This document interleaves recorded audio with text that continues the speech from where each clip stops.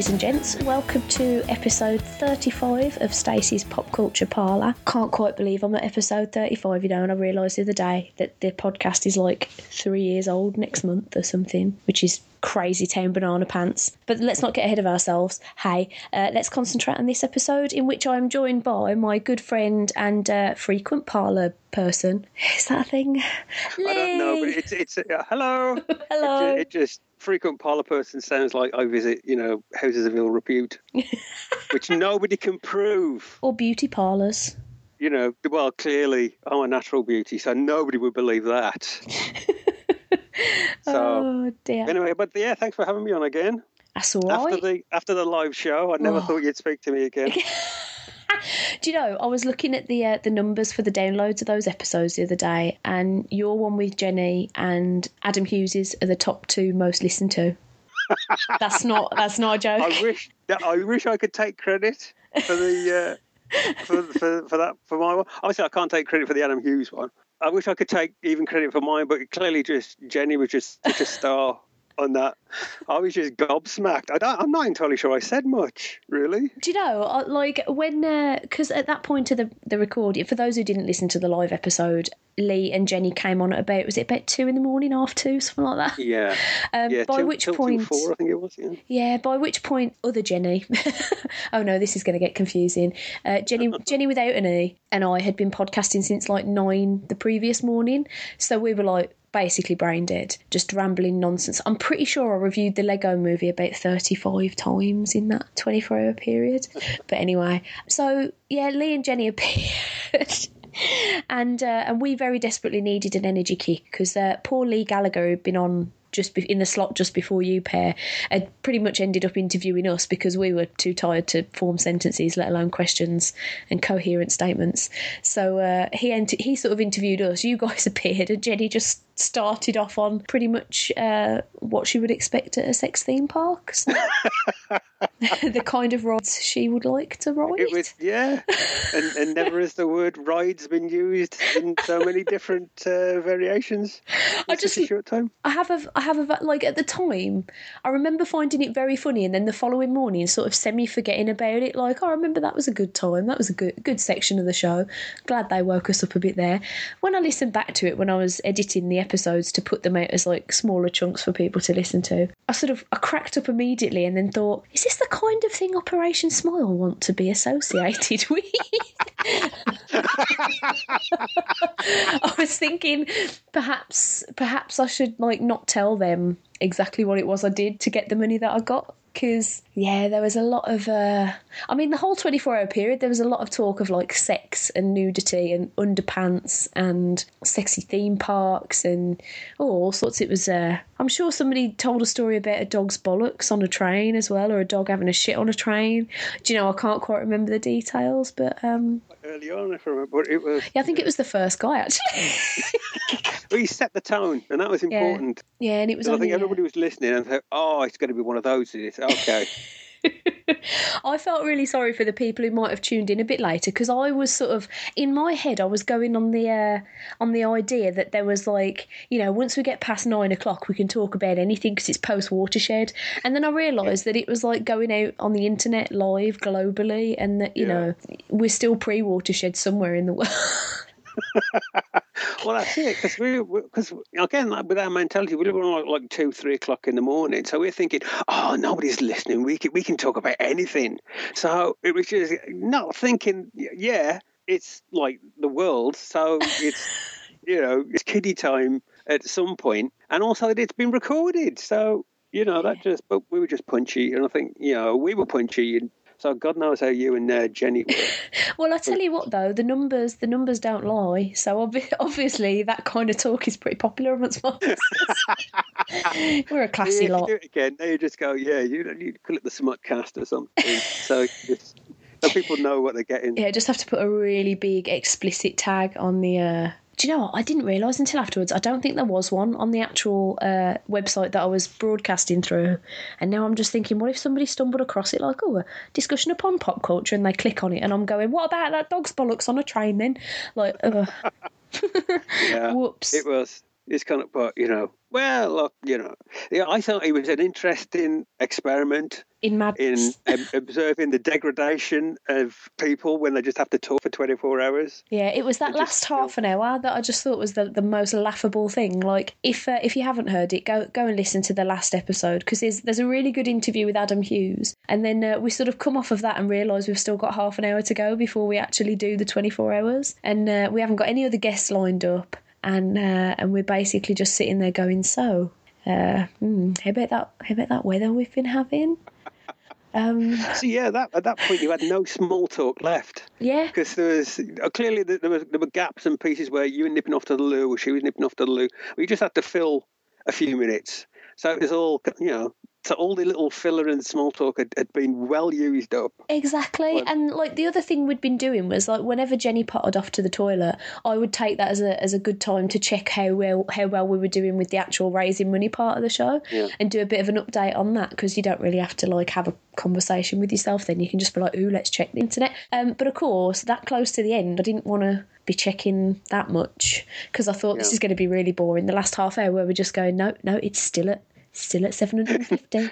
Yeah, let's just refresh the page. Yeah, it's still 750 for like a full half hour. But it's nonsense. That last half, it's brilliant. All I wanted to do at that point was have a sleep, and all I could think of, this is the longest half hour of my life. Yeah, absolutely. I was just impressed because I figured at some point you'd be playing like music. You'd stick a few. I didn't know how to do it.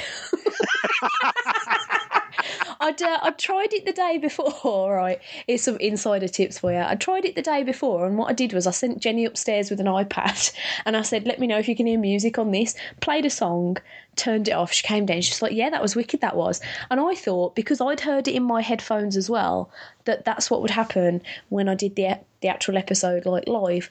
So I actually played a song to start the episode. Could I hear anything in my headphones? Of course I fucking couldn't. So I just sat there for a while going, is this working? Can you guys hear music? Can somebody tweet me if they can hear music? So, lessons learnt if I ever decide to do it again. But it's a good thing that you brought up the live show, because the donation page is closed now. I had a bit of a laugh with that, because I thought I'd set it up so that it went for 3 months after the event. So in October, I was going, come on guys, last week, give me some money. Yeah, come on, you know you love me. And then the page didn't close, and I was like, what's going on there? So I left it for a couple of days thinking I'd fucked up my calculations or something, and I was like, oh no, it's still there, isn't it? Bit weird.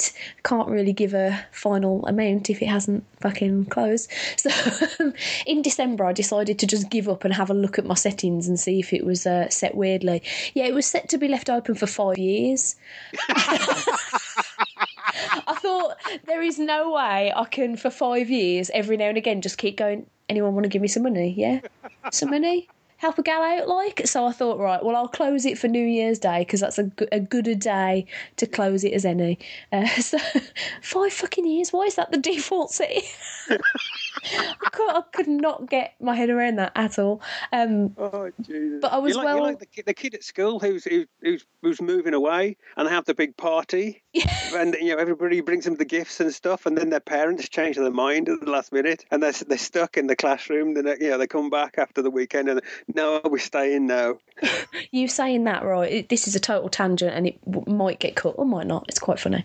We had just before Christmas, we had a retirement party for one of the ladies at work, and to be fair, she's been working with us for like 35 years, and she's really well known in the community and stuff. And it was a really sad day, and I think we clubbed together like nearly 200 quid for her and stuff, and bought loads of presents and that. And then as we were at the retirement dinner, I was like getting all upset because she was crying, and I was like, oh, Linda, I'll be really sad not to see you again. And she went, oh no, I'm still going to be working here 2 days a week after Christmas. And I just looked, after she walked off, I just looked at Kathy and I went, why the fuck are we having a party? She went, what? And I said, she ain't leaving. And she went, well, no, but she's retiring. And I was like, no, she fucking isn't. She's doing 2 days a week when she comes back. And she went, yeah, but technically she'll be retired. And I was like, no, she'll have a job. She ain't retired. Do we have to, like, get her more shit when she actually leaves? I'll say, yeah, when she actually then just stops, every time she cuts down her hours, you're going to have to have another party. Yeah, I was like, I don't mean to be rude, but, my money don't grow on fucking trees. I ain't buying her shit all else. So she'd better hang around until, like, after I've left there. Anyway, back on track. The reason I was going to bring up the live show was to say that now that the page is closed, I can give a total amount of money, what we raised. And honestly, I'm like 100% gobsmacked because I set the target as 750 quid, which equates to 5 surgeries for cleft palates and whatnot for children in less fortunate situations. And when I set the target as 750, I thought that's far too fucking high. I'm never going to make that at all. Oh my God. So I only went and raised £1,516.57. Oh, yes. Well done. Like, legitimately cannot believe the awesomeness. So I just want to say, like, a massive thank you to everybody who took part, because you were all amazing. And if you hadn't turned up on the day, it would have been a fucking mess. Like an actual breakdown, like mental breakdown kind of a mess. And obviously to everybody who donated and supported the show, tweeted links, did retweets, shared stuff on Facebook and the Twitters and that. Like, just, I was not expecting to have the reaction that I got to it, because I legitimately thought we'd get about 12 listeners and one of them would be my mum and I'd make about £100. And as it turns out, my mum came to my house and slept through most of it, so I love her though. But when the page closed and they sent me the email to say, hey, guess what, you've like practically doubled your target, I was like, fuck off. I almost fell out my chair. So thank you. Well, that's a brilliant total. That's amazing. I couldn't believe it. Like, I honestly couldn't believe it. It's just and like, Adam Hughes deserves. And just think how much you've got if you'd actually left it open for the whole 5 years. I could have been like, every year, just been like, fuck it, just put it in there. Like, I won't do any other charities ever again.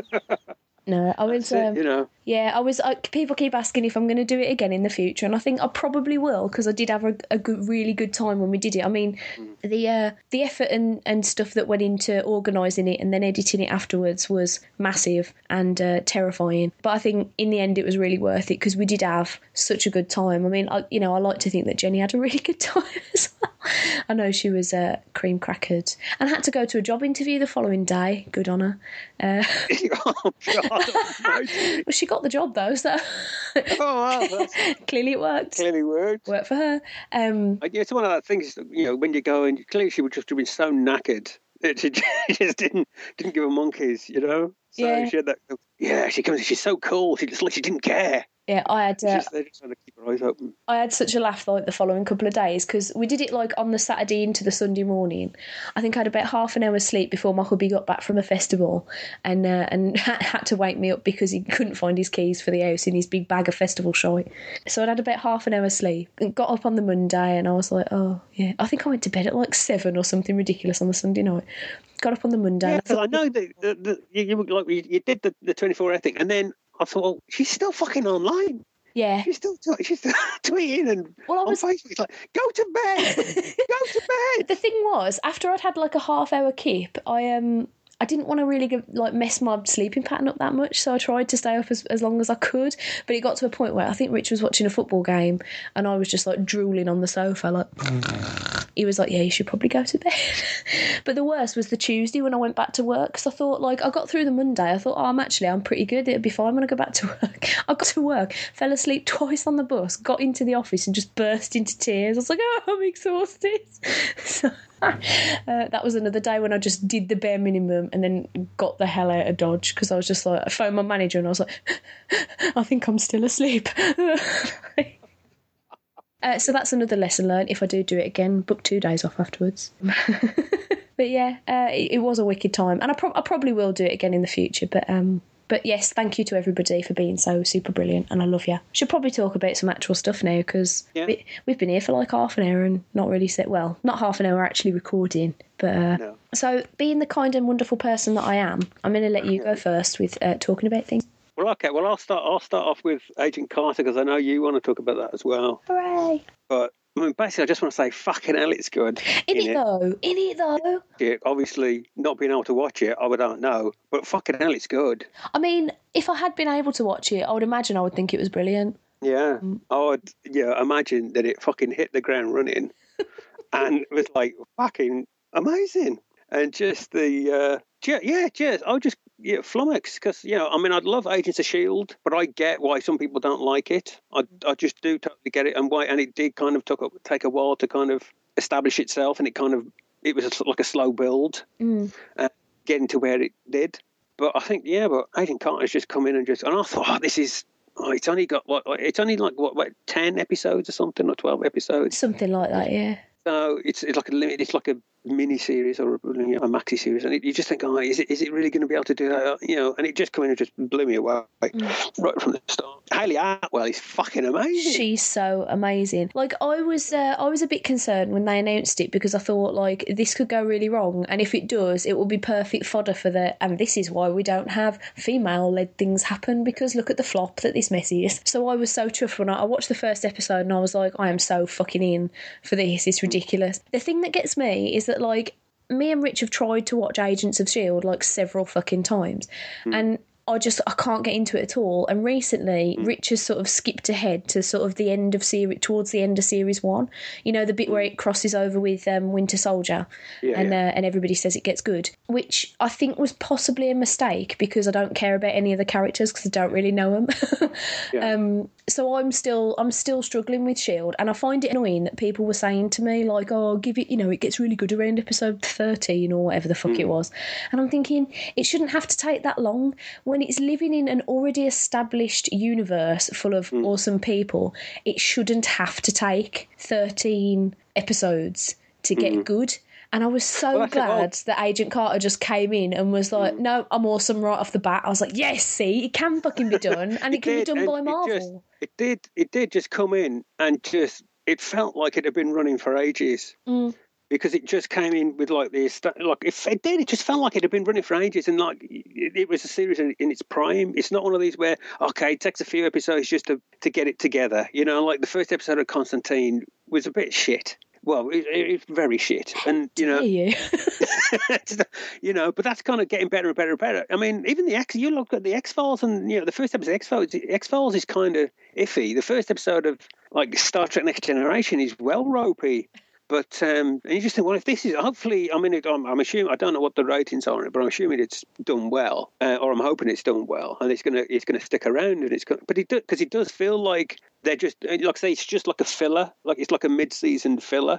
So even the people who make it, if it's coming, the feeling you get from them is that they're just dipping their toe into it, because like you said, this whole kind of myth that you can't have a female-led action movie or a female-led action show, which is complete bollocks. It is just complete bollocks. Oh yeah, it's absolute. But you do just feel like they're kind of just testing the water. It's like not a full commitment, not from the people who are making it, but the people who are financing it. That it's just a case of, well, we'll just give it like a half season, a self-contained little half season, go in the middle and just see how it plays out. And it's just come in and just gone, fuck you. Oh, God, it's so amazing. I think one of the things I love the most about it is the fact that because of when it's set, it's obviously in a time when women weren't considered, tippity-top peeps in society. Yeah.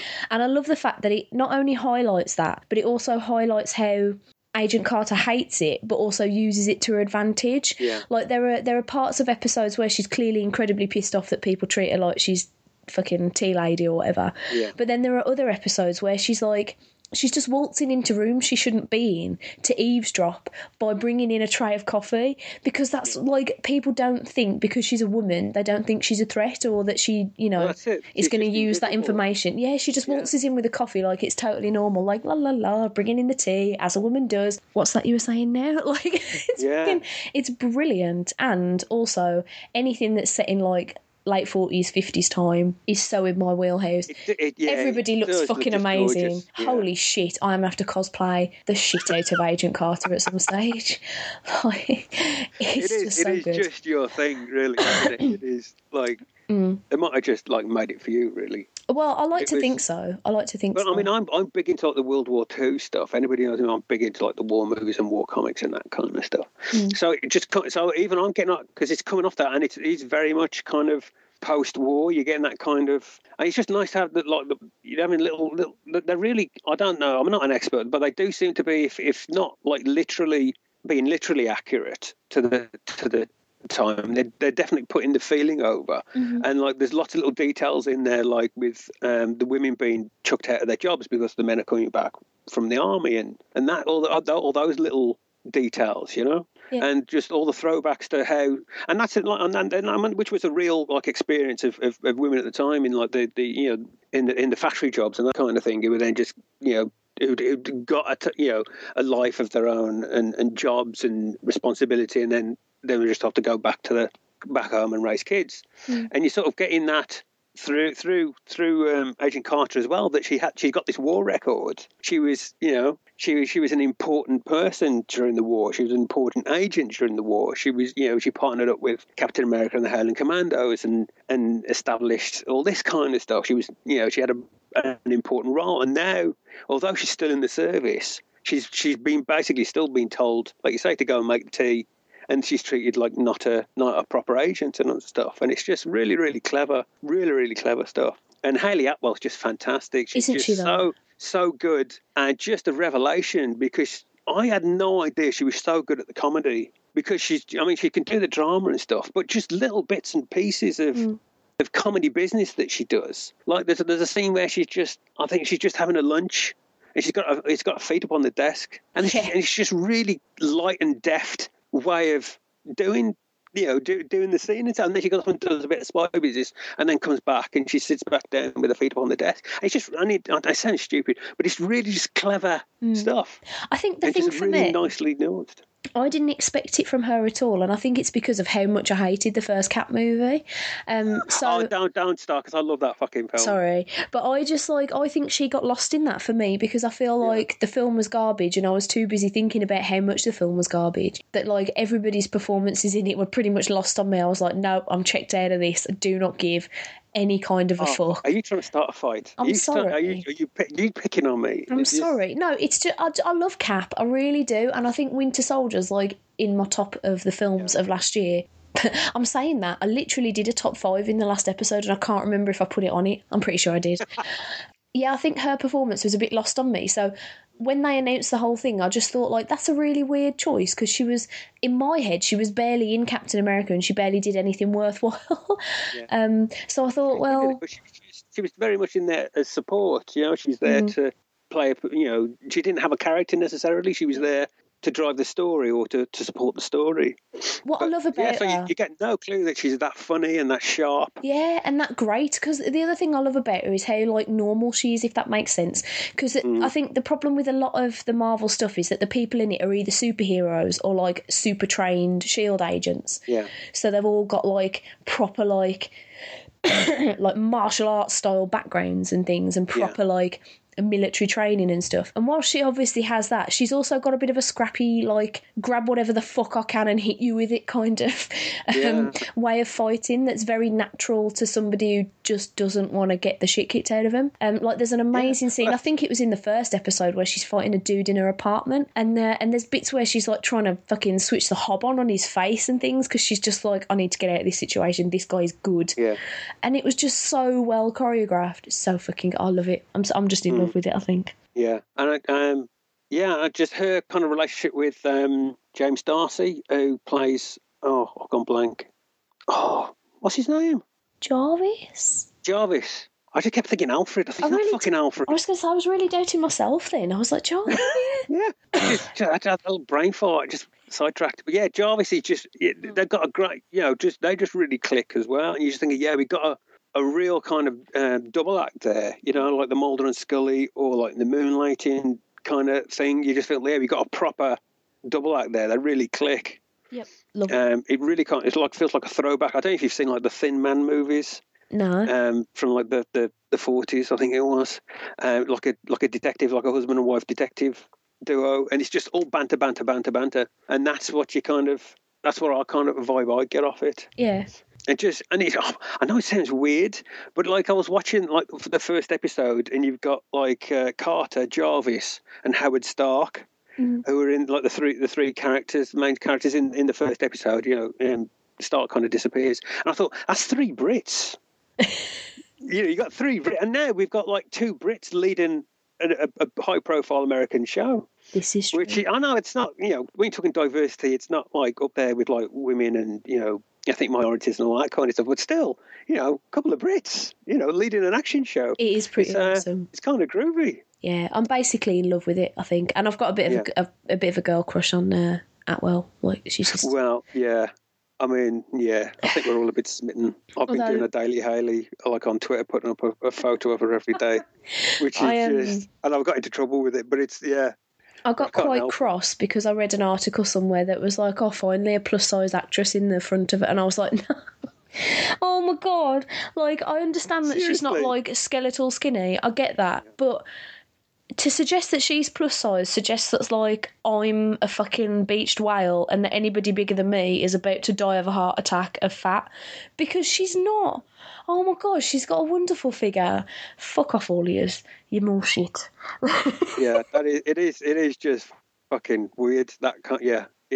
It just shows you what the norm is. Yeah. So, and how, you know, the norm is kind of, for Hollywood, is like below the norm. So that, like, normal becomes, you know, like I say, they see it as plus size, and it's like, fuck. Yeah. That's just surreal. But yeah, that's I didn't know that. That is just fucking weird, isn't it? And to comment on that as well, it's just kind of a strange thing, because you wouldn't think, you think about all the fat guy sitcoms. Well, what I found really odd about it was the fact that they were sort of trying to champion it, like, oh, finally us plus-size girls have got someone to get behind. And I'm like, what land are you living in that you think that she's plus-size? Because that must mean that you're probably about, you know, if you're comparing yourself to Hayley Atwell, you're probably about a size 12 in the UK, maybe 14 tops. Like, the fact that you think you're plus size at that size is really scary to me, because that's how you end up with eating disorders. Yeah. Terrifying. But anyway, good show. Anywho, yeah, it is cracking, and it's just, and I was gutted because it took a break, took a week off this week, didn't it? Yeah. And it's like, oh, you bastards! Yep. How dare you? If I could watch it, which I can't, which I'm upset about. I mean, that's something I'm just bizarre that, like, people have contacted Channel 4 because they show Agents of S.H.I.E.L.D. saying, oh, when you're showing Agent Carter, and they're going, we've no plans to show Agent Carter. I find that really strange, because surely eventually there's going to be threads of that are going to connect somehow. Like the stuff that she's doing in the 40s is surely going to impact S.H.I.E.L.D. and Stark and all that palaver. Yeah. I don't know. Yeah, there's guaranteed going to be some kind of crossover at some point. I mean, nowadays, she has popped up before the series started. She popped up in a couple of episodes of Agents of S.H.I.E.L.D., setting up their story thread, which is going off into something fucking spectacular at the minute.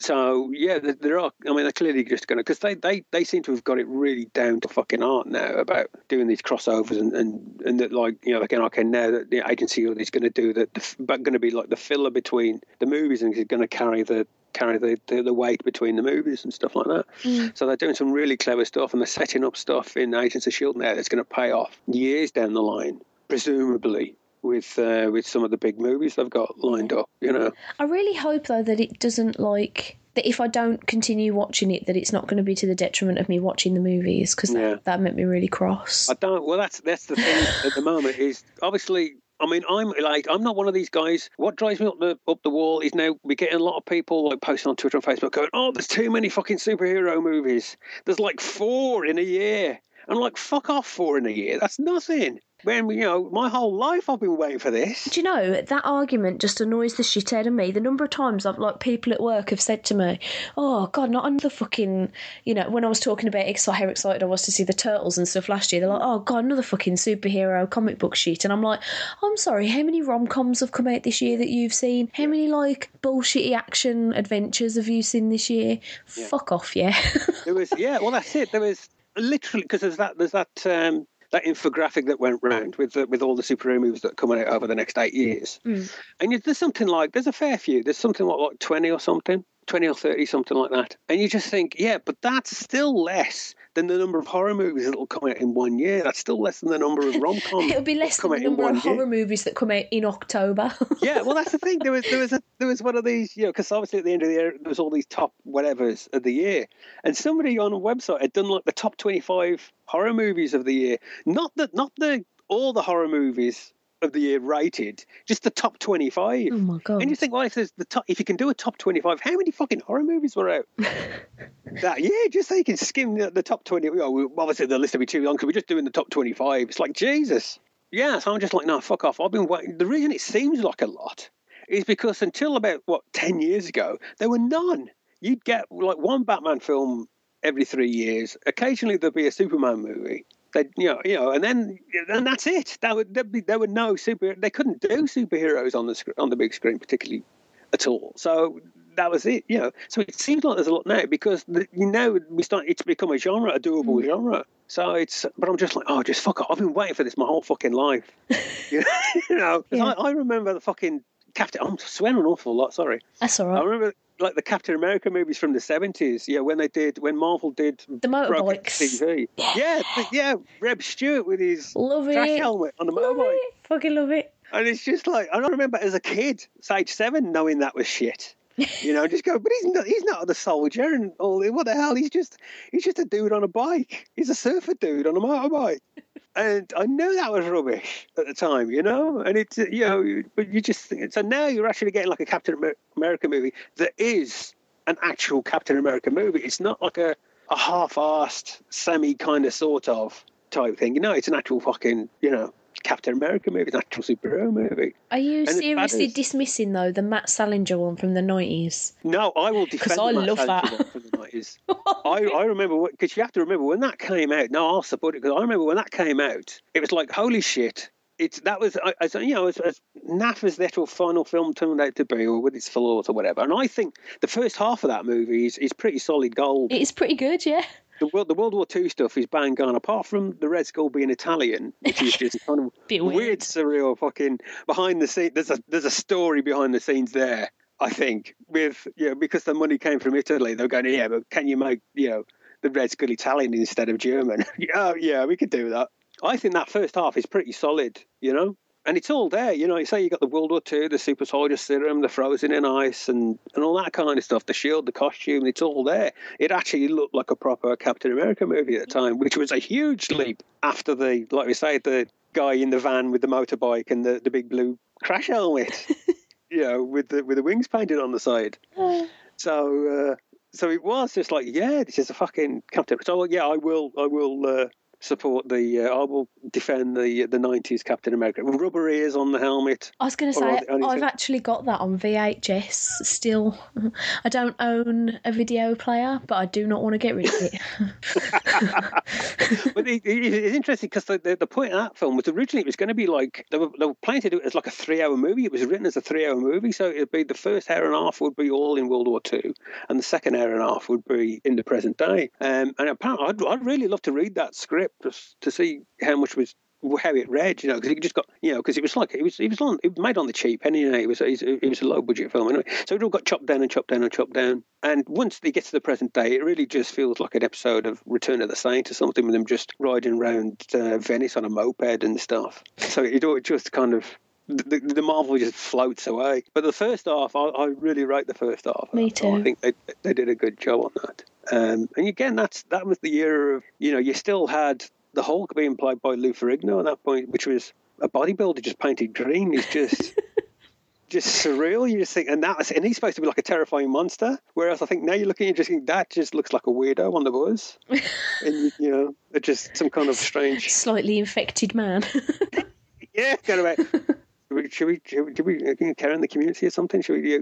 Is a cosplayer got lost or something? You just assume he's on his way to a convention somewhere, and he's just reading his newspaper. But anyway, yeah. So I remember the really naff superhero movies of the 70s and stuff, and Spider-Man, where they had no way of making him actually swing on his webs at all. Whole of like the 70s Spider-Man TV series, as much as I love it, and they did some kick-ass wall crawling in that TV series because they didn't have CGI, so they stuck a fucking stuntman on a wire and had him on a wall. So he's actually walking up that fucking wall, or there'd be like proper vertigo shots with a stuntman walking along the edge of a roof of a building with the camera looking down at a proper like 300-foot drop kind of thing, So that's good, but they couldn't do the I think he swung on a web once, and you just get the feeling they did that with him swinging from one building to another, and then the stuntman union just closed it down. Just saying, no, you're not doing that anymore. We're not having our guys swinging on between buildings. That's too dangerous. But anyway, sorry. That's all right. I'll let you off. Agent Carter's good though, isn't it? Yeah. That's right. Yeah, we were talking about Agent Carter. So yeah, it is good and it is nice, and they're doing some.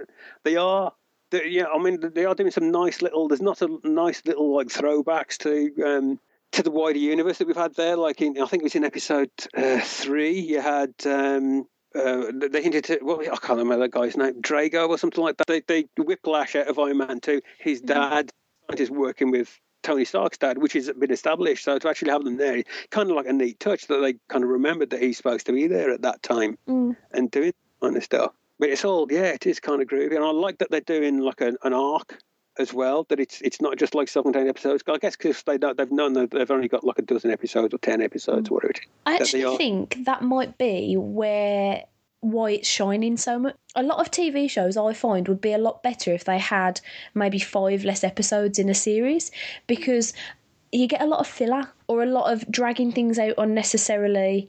Like, I think Walking Dead does it a lot. There's a lot of episodes that could be like 20, 30 minutes shorter and still have the exact same point. But because they've got like 22 episodes or whatever per season, and they want to get to a certain point at the end of the season, they have to drag out other stuff. So you end up with like 10 episodes of people just wandering a forest like, oh, where's me mates? Was it season 3 where they first get to the prison? The first half is really good when they get to the prison, but it's almost like they got to the end of their arc at the end of in the mid-season, and then the second half of that season is literally them just walking to the prison from the town and then walking back to the town from the prison, repeat for like 10 episodes. Yeah. It's like, really have something happen, do something, you know? Yeah. I think last season was the worst for me when after the mid-season break it came back and they'd sort of had to leave the prison and they'd split up. So it was like episode 1, Carl and Michonne and Rick wander around in a forest a bit and have a kip in an house. And that's it, literally it for the whole hour. Episode 2, someone else wanders around somewhere else in the woods and has a kip in a tree. Fucking the end. Like, oh my God, speed it the shit up. And I think that might be where Agent Carter hasn't got the room to be shit or to have extra bits that are a bit too long. Like, it's got this many episodes to do this arc, and you're in and you're out and you're done. It's like 3 really good episodes and then it's going to be bollocks for the next 5 and then just come back with the next few. But hopefully not. But it is just feeling like they're not fucking around. Yeah, I don't feel like they're. I think it's. I really hope it gets picked up for another series, but I hope it's another shorten. Like, I think that is just me. I think Doctor Who's got it right roughly with the number of episodes per season. I think that's enough. It does seem to be that whatever length you get the, there's going to be a third are going to be really good, a third are going to be okay, and then a third are going to be shit. So you just feel like, is there any way we can just get rid of the shit ones? So it just seems to be like, even with like the 24 episode stuff like the X-Files, you'd have like a third of those would be really good, a third would be average, and then you'd have the wanky ones where they just kind of bit filler, and you just think, do we need those ones there? Do we really? but yeah, so yeah, I think they've got, as much as I'd like more, I think like a full season. I don't want it to be kind of just to be like the mid-season Agent of S.H.I.E.L.D. filler stuff. I think but it works. I think it clearly this works really nicely to have it like over Chris. And this is the other thing. What happened? Where did this fucking mid-season climax thing suddenly come from? Ugh. Where you get half a season, then no, that's a season now. You've finished that one off. Then you're going away. Then your next season is just like 10 weeks away. It's 2 months away instead of being a year away. So you got 2 seasons now. So just call them 2 fucking seasons. Yeah, I find the whole mid-series finale thing a really weird thing, because the other problem is it often rushes people towards a conclusion that wouldn't naturally come where it's coming, if that makes any sort of sense. And I think a lot of the time as well, they have to sort of force something dramatic in there to leave you on tenterhooks. Walking Dead, I'm definitely looking at you. So long, they just had like half a decent season in them, year after year. And like either the first half of the season would be really good and the second half would be shit. Yeah. Or the first half would be shit and the second half would be really good. It's literally like they only had like 10 episodes worth of quality in them, and then the rest is just going to be filler. I really enjoyed the first half of the series that we're in the middle of at the moment, except that last episode. And I think it was partly because they didn't build up the hospital situation enough for me to give 2 shits what happened there at all. And also, I feel like... Massive spoilers here. Have you seen it? Yeah, I've seen it. Oh, good. I feel like Beth's death, it seemed a bit weird to sort of have her completely missing for like several episodes, then reveal where she was, then almost immediately kill her in quite possibly the stupidest way possible.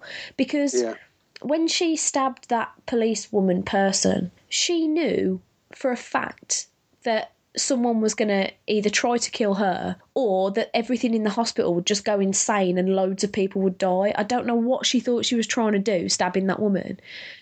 Because she wasn't doing anything fucking smart, that's for sure. She fucking deserved a bullet in the face.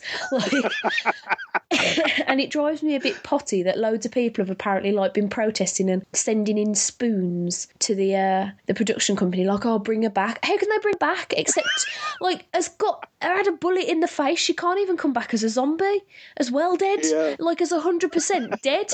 Just let it go. And it just did my head. I think it didn't help that got spoilt for me as well, like the day before. Fucking Norman Reedus. Fucking, you're in the show. Calm down a bit, mate. Post up a picture on Instagram of him carrying Beth's lifeless body out of the hospital. I'm like, oh, you massive fucking prick.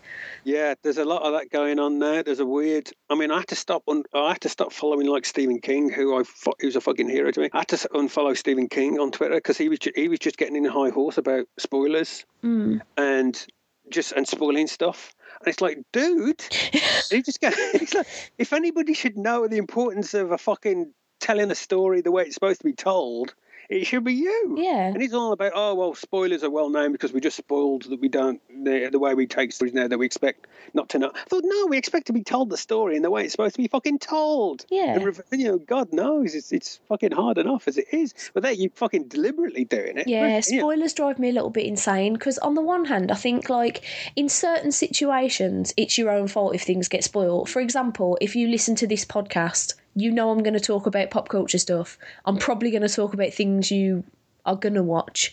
Therefore, it's kind of your own fault. And I will normally give spoiler warnings as well. But, like, if I'm just going on Instagram to see what funny pictures my mates have put up in the past 24 hours, to have somebody from a show, or, like, I had to unfollow Brian thingy. Oh, fuck, what's his name? I want to say Fuller, but I'm not convinced. Yeah, Brian Fuller, yeah. Because he was live tweeting episodes of Hannibal as they aired in America. Yeah. And I'm like, are you shitting me? Are you actually shitting me? And then you wonder why people download things in the UK, even when they're shown like a day or a week or something after the US, because you're fucking spoiling them and you're the shitting director of the thing. Like, what? Yeah. What are you thinking? Live tweeting, for fuck's sake. I mean, the BBC were doing it. They live tweeted, I think it was Doctor Who at Christmas, was it? And they were live tweeting, and like the Americans were just going, dude, we're seeing it now in a couple of hours. Can you just hold your fucking water for a couple of hours? Yeah. You know, just take a break. You know, take a. Look, people just seem to forget, and I don't know how it's happened that it's worldwide fucking web, worldwide. Yeah. You know, it's not your local web. You know. And they just seem to, like I say, people just haven't seen a weird time getting their heads around it, and just getting like, just because you've seen it doesn't mean that everybody. I mean, it used to be. I mean, obviously, it's just the way we watch TV now that nobody kind of sits down to watch it all at the same time. Everybody watches it in dribs and drabs. You pick your own TV schedule, basically. Nobody just sits down to watch, whatever, the X-Files on a Tuesday night at 9 o'clock on BBC Two. No, it's if it's on, that's when it is. It's available, and you watch it when you want to watch it. Whether it be tomorrow or whether people save it up and watch the whole season in one go or whatever. But it is just weird that and the attitude of, well, I want to talk about it. I want to talk about it now. Well, that's okay. There are venues for you to talk about it on the internet. Twitter isn't that one. Yeah. Because that's not a private one. You're broadcasting that to everybody, whether they're aware of what's coming or not. If you want to talk about it in private, there are forums where you can do that sort of thing. There are places, literally forums, where you can do that, have those kind of conversations. So it is just, I just find people get really up. I mean, if I ever accidentally spoil something, I'm fucking mortified. I was going to say, I accidentally retweeted something that was considered a Doctor Who spoiler, and I felt really bad when one of my American buddies was like, "Thanks for that, Stace," and I was like, "Oh fuck, I am so sorry," because it was the episode where there was a ton of trees in London. Yeah. someone I know tweeted, so was that girl's sister just hiding in a bush the entire time, or what? Like, how did she come back? What's going on? And that was a genuine question that I wanted to know the answer to, because I didn't understand what they were trying to say with that at all. Like, were they saying that she'd gone missing and she'd found her way home because of the trees, or that she'd purposefully run away and the trees had just like brought her back kicking and screaming, or has she not come back at all? Because it was well known that kid used to make shit up. Has she just like imagined her sister back into existence? What's happening? I didn't understand it, so I retweeted it, and someone in America was like, "Good one, Stace. Thanks for that. I'll be looking out for that sister in a bush now." And I was like, shit, it's not a major spoiler, but I still feel bad about it, because it was like, it's like, in the light of the episode, you'll realise that's not a thing. Yeah, like it doesn't matter. It doesn't matter at all. But yeah, exactly. And I felt really bad. Anyway, this is an argument I could have for ages, and we've only talked about one thing so far. So let's move on. I've been doing some film catching upping lately because I discovered last year that I did not watch enough. I was doing my list of top 5 films that I saw that came out last year, and discovered that I'd only seen about 7. So making my list of 5 was a bit difficult, because, well, what do you leave out when you've only seen 7 films? So I've been making an effort to like watch some movies, and one that I watched that I've like, it's just absolutely astounded me with how good it is, was a film called Frank. I don't know if you've seen it. Yeah, no, I've not seen it. No. Okay. But it's a Frank Sidebottom one, yeah? It is, yeah. Now, when I initially started watching it, I wasn't digging it that much, because I thought it was literally an actual full-on true story about Frank Sidebottom. And for those that don't know who he is, Google him, but he's essentially a musician who wears a big papier-mâché head. I don't know why. So when I started watching it, I was a bit concerned, because everybody in it seemed a bit crazy, and it all just seemed a bit ridiculous, and I was like, this can't be fucking true, this is nonsense, like, what the fuck's going on? Loonies. But when Rich actually pointed out to me that it's so loosely based, it's barely based on it at all. Yeah. Essentially, the only real links are the fact that his character's name is Frank and he wears a papier-mâché head. Those are about the only actual like true facts. Yeah. I started to enjoy it more, because the characters are quite, I don't want to say caricaturish, but they are a bit, I suppose. Still believable, but just on the very edge of believable, if that makes any sort of sense. Yeah. But I think what got me about it was, when it came out, I think it came out last year actually, I hadn't wanted to see it because A, I didn't know anything about Frank Sidebottom, and B, that head scares the shit out of me. And it has done for quite a while. Never liked it, not a fan of that head. But Rich convinced me to watch it because he's always listened to Mark Kermode's Filmy Film podcast. I don't know what it's called, I forget. But I've started listening to it with him quite recently, and my tastes tend to quite align with his, and he went mental about how great this movie was. So Rich was like, no, we've definitely got to watch it. And I was like, okay, I'll watch it with you. And I was totally blown away, because it wasn't what I was expecting at all. For a start, the soundtrack to it is absolutely amazing. The songs on there are a little bit sort of like, they remind me of The Doors a bit, and Michael Fassbender's voice is very Doorsy, if that makes sense. I'm not making any sense today, am I? But I was just expecting a film about a bloke with a papier-mâché head that goes on tour. But what I actually got was like, it's a fairly dark comedy, and it's not just about the music, it's about artistic expression and mental health and fame and the power of social media, and like there's so many facets to it, it's almost ridiculous. And the thing that got me the most was that like I was watching it and I was really enjoying it, and that like the comedy in it is very, very good, and Fassbender is absolutely amazing. But what got me was that towards the end, it takes a bit of a turn, not a massive turn, but it takes a bit of a turn, and it went from being one of those films that I thought about for an hour or so afterwards thinking how good it was, to a film that I haven't stopped thinking about since we saw it. Yeah. Like, literally every day I've had at least one or two thoughts about, oh God, like, what about that part? And, you know, trying to convince people at work to see it, even though I don't think anyone at work would like it. It's just so clever and so funny, and a bit dark and a bit twisted and a bit... It's just a bit brilliant. Well, you sold me on it anyway. I'm going to have to give it a go, because I was avoiding it because I've got no kind of affiliation to Frank Sidebottom at all. I remember him; he used to pop up on like various kids shows. Yeah. And I just wasn't. First, he was just somebody who was just there, you know. So I'd got no kind of, I mean, because he's died, the real life guy has died in real life. That's the weirdest fucking sentence I've ever said. And everyone's like, oh my God, Frank Sidebottom has died. And I'm like, you know, it was just, yeah, well, you know. So, yeah, I'm thinking, really, he was just, as far as I was concerned, he was just like a kid's entertainer. He was just like a guy who just come on every now and again. And he was just there. And you kind of come on, did some stuff, and you wait for him to bugger off so I could show the next fucking Batman animated episode, whatever it was, you know? Yeah. So I'm quite interested. Yeah, I might have to go back. I might have to go and give that a watch. Oh yeah, it's so good. It's like it's genuinely touching. Like it moved me. By the end of it actually like fully moved me. And I think I need to go and do a bit of research on Frank Sidebottom now, because I want to know how much of it is true and how much of it isn't. Because like Rich was saying, basically none of it is.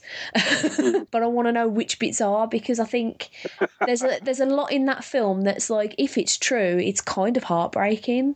Yeah. And I was just so taken by it. The only problem with the film is, like, this isn't much of a spoiler because it's literally the opening scene, but like Domhnall Gleeson plays this chap called John, who I believe there's a guy called John Ronson who was part of Frank Sidebottom's Oh Blimey Bollocks band. I forget what they're called. And he sort of like co-wrote the script and the plot and things for the film. So I think Domhnall Gleeson's character is sort of semi-based on him. And he's like a sort of struggling songwriter, in the sense that he's trying to write songs and he's actually shit. And the film opens with him sort of wandering around his town, looking at things and trying to make a song out of it in his head. And there's one part where he's walking down the road and a lady with a red coat walks past him, and in his own head he's trying to make a song, and it goes, "Lady in the red coat, what you doing with that bag?" really loudly. So of course I just keep shouting that randomly at work. I think people think I'm nuts now. Yeah, they wouldn't be far wrong at all. Well, yeah. So yeah, I'm gonna have to try that one. It's funny because it sounds a lot like Birdman that I saw, which is one I was going to talk about. I don't know if you've seen, but because in the way that you watch it and then you just kind of find yourself thinking about it afterwards. And it kind of sticks with you. Yeah. And I find that I'm getting a lot of that. Like I watched Birdman, and that kind of stuck with me. I've been thinking about that, and I read a couple of graphic novels I read with Celeste and No Motherless Oven by Rob Davis, and Celeste by Ian Coolbard. And they're both kind of not straightforward, just storied narratives. They're both kind of a bit, what's the word? Kind of not surreal, kind of a bit trippy, and a bit kind of separated from reality. They're in their own kind of, they're there to just like almost like in a dreamlike kind of state. And it just makes it, you read the story and you go, okay, and then you kind of ponder it afterwards, go, what's that a metaphor for? And and that kind of stuff. And I found like with and it's kind of nice, because I was moaning on Twitter, as I often do, about how you don't get a lot of kind of, that used to be on TV, like late night on like Channel 4 back in like the 80s and 90s. You'd get these weird European films that would be on at like stupid o'clock in the morning, that you'd watch just because there might be some boobs in them. So you'd put up with the subtitles and stuff. And when I'm saying I'm saying I, really, to be honest. I didn't realise my quest for breasts was actually giving me a really good kind of film education. It was really bizarre. So I was watching all these really great French and German and Italian films and just enjoying this stuff.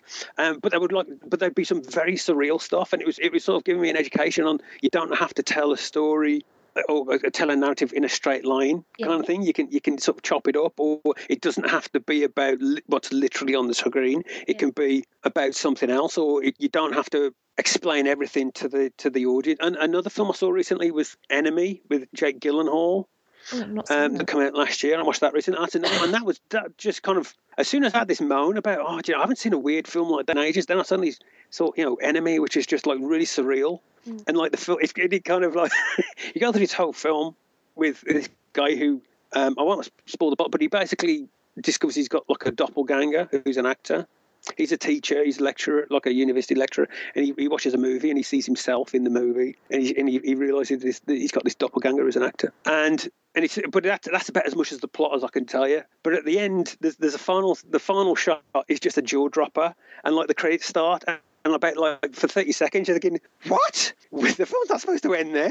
And it just makes it, and it's like, it was recommended to me by a friend of mine, and she said, "Oh, by the way, once you've seen it, you might want to check this website out because they kind of talk about it and discuss it and what it might mean and all this kind of stuff." And I thought, yeah, and it's just really nice that like this year it seems to have been like I seem to be hit by all these like kind of stories, like the graphic novels and a couple of movies that are very much in that kind of thing, where it's all a case of, you know, here's the story, see what you make of it, see what you think about it. Well, you decide what it's about. This is the thing about Frank, is that like because I've become a little bit obsessed with it, to be honest. I was sort of faffing about on the internet looking up, you know, people's opinions on it the other day, because one of the things that got me about it was I think it raises the question of, does pain, or like, when I say pain, I mean sort of like negative past experiences or mental health issues or whatever, does that produce better artistic content? I think that's a really big theme in this film. Literally not seen it mentioned anywhere. Like I can't, and it's one of those films that it's open to so much interpretation, and there's so many different facets that I'm sure when I watch it again, which I definitely will, I'll probably notice some other things or maybe tweak my opinions on this and that. But I just thought it's wonderfully done and wonderfully acted, and just everything about it's amazing.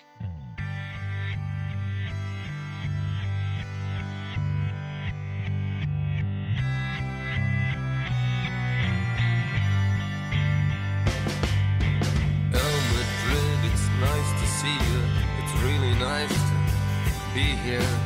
I love you all. Stale beer, fat look, smoked out cowpoke, sequined mountain ladies. I love you all. Put your arms around me, fiddly digits, itchy britches.